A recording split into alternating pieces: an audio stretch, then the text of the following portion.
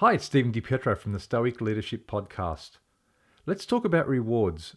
We can do things with two types of motivation. We can do the right things and the wrong things.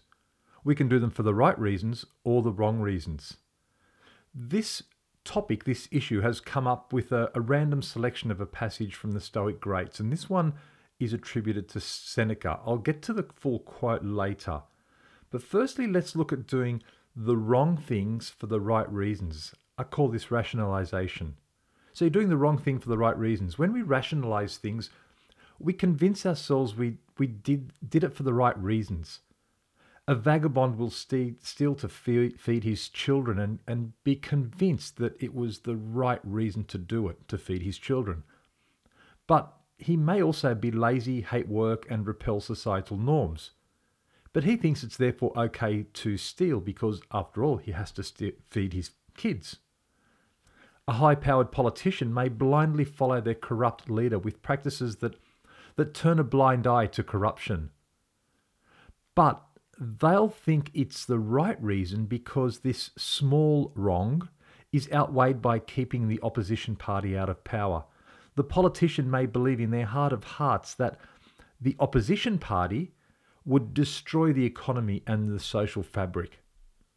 A soldier may commit war crimes because they believe it is right to follow orders without question. So, there's three examples. There are three examples of doing the wrong thing for the right reasons. You've rationalized the reason in your head. So let's look at the wrong thing for the wrong reason. This is straight out amorality, the wrong thing for the wrong reason. In some ways, this is an honest position. A criminal commits a crime knowing full well that it's wrong to do so. That's the wrong thing for the wrong reason. It's amoral. A child may look at their father while holding a vase above the tiled floor and intentionally drop the vase from 2 feet so it smashes all over the floor just before running off to escape punishment.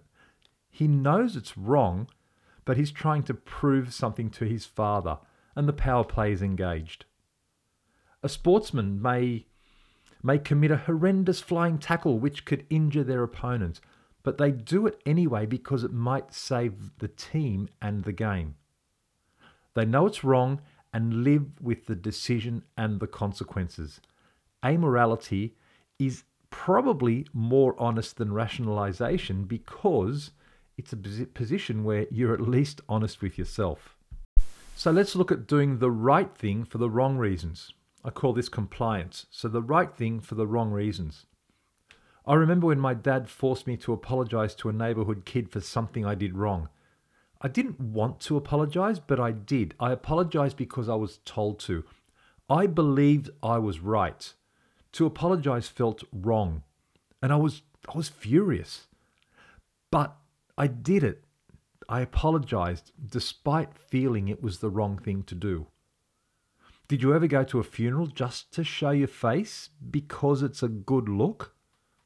Did you ever give someone a false compliment to butter them up for a favour? This is doing the right thing. It's right to go to a funeral. It's right to give someone a compliment, but you're doing them for the wrong reasons. The right thing for the wrong reasons is a well-worn path, however, to a virtuous life. An army recruit will succumb to discipline because they have no choice.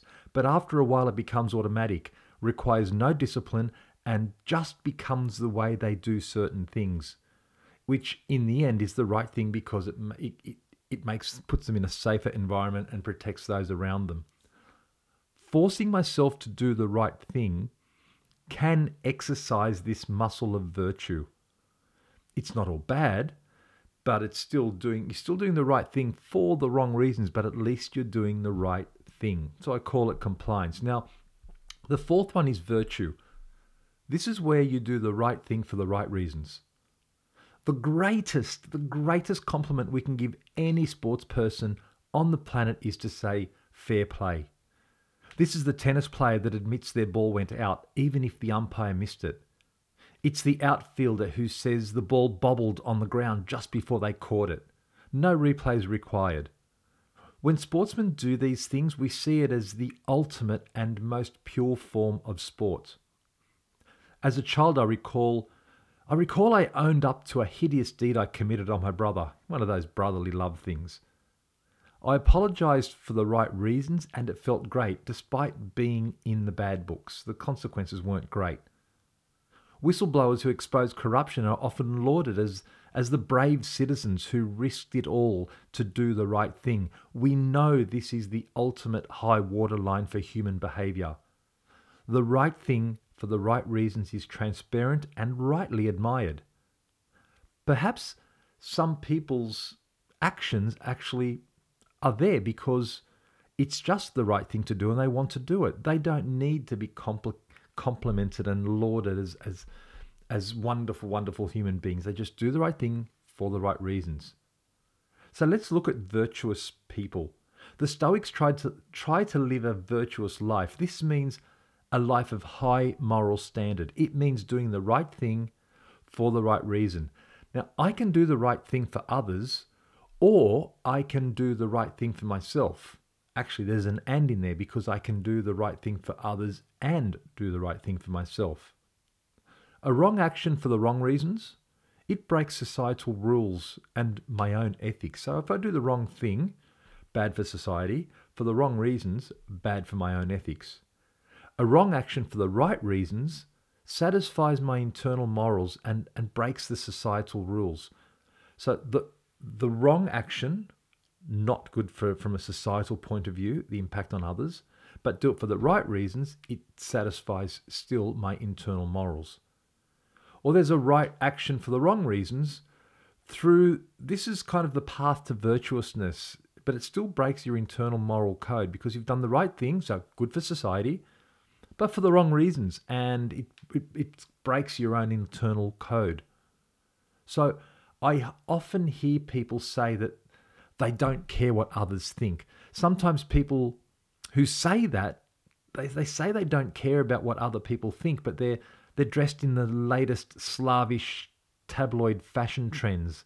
Sometimes it could be a gang member who still refuses to break gang rules, societal norms. Sometimes it's a rebel artist who would never still disrespect the art of another. All groups, all people fit into some societal norms somewhere where there is a right and a wrong way to do things. We all want to do the right thing in our circumstances because we all want to belong. The truest virtue comes without seeking reward.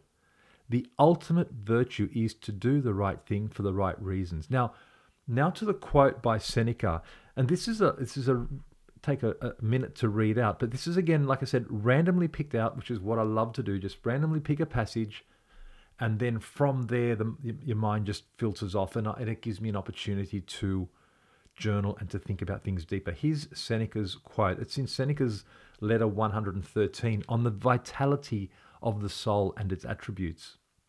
Quote, "Let each man convince himself of this before all else. I may be just without reward. And that is not enough. Let him convince himself also of this. May I take pleasure in devoting myself of my own free will to uphold this noblest of virtues. Let all his thoughts be turned as far as possible from personal interests. You need not look about anywhere for the reward of a just deed. A just deed in itself offers a still greater reward. Fasten deep in your mind that which I remarked a short space above, that it makes no difference how many persons are acquainted with your uprightness. Those who wish their virtue to be advertised are not striving for virtue, but for renown. Are you not willing to be just without being renowned? Nay, indeed, you must often be just and be the same at the same time disgraced. And then, if you are wise, let ill repute, well won, be a delight. Farewell." I just quickly go over that again, and it should really sink in a little bit more. Let each man convince himself of this before all else. I must be just without reward. We talked about the reward piece. And that is not enough. Let him convince himself also of this. May I take pleasure in devoting myself to my own free will to uphold this noblest of virtue. Let all his thoughts be turned as far as possible from personal interests. You need not look about for reward of a just deed. A just deed in itself offers a still greater return. Fasten deep in your mind that which I remarked a short space above, that it makes no difference how many persons are acquainted with your uprightness. Those who wish their virtue to be advertised are not striving for virtue but for renown. Are you not willing to be just without being renowned? Nay, indeed, you must often be just and be the same time disgraced. And then, if you are wise, let ill repute, well won, be a delight. Don't care about what people think. If it's the right thing to do, for the right reasons, you do it. And don't worry about being disgraced. I think that's just a great, it's a long passage and it does feed back over itself in a loop. And I encourage you to grab it and read it. Just type in Google Seneca Letter 113 on the vitality of the soul and its attributes. I'm Stephen DiPietro. Thanks for tuning in.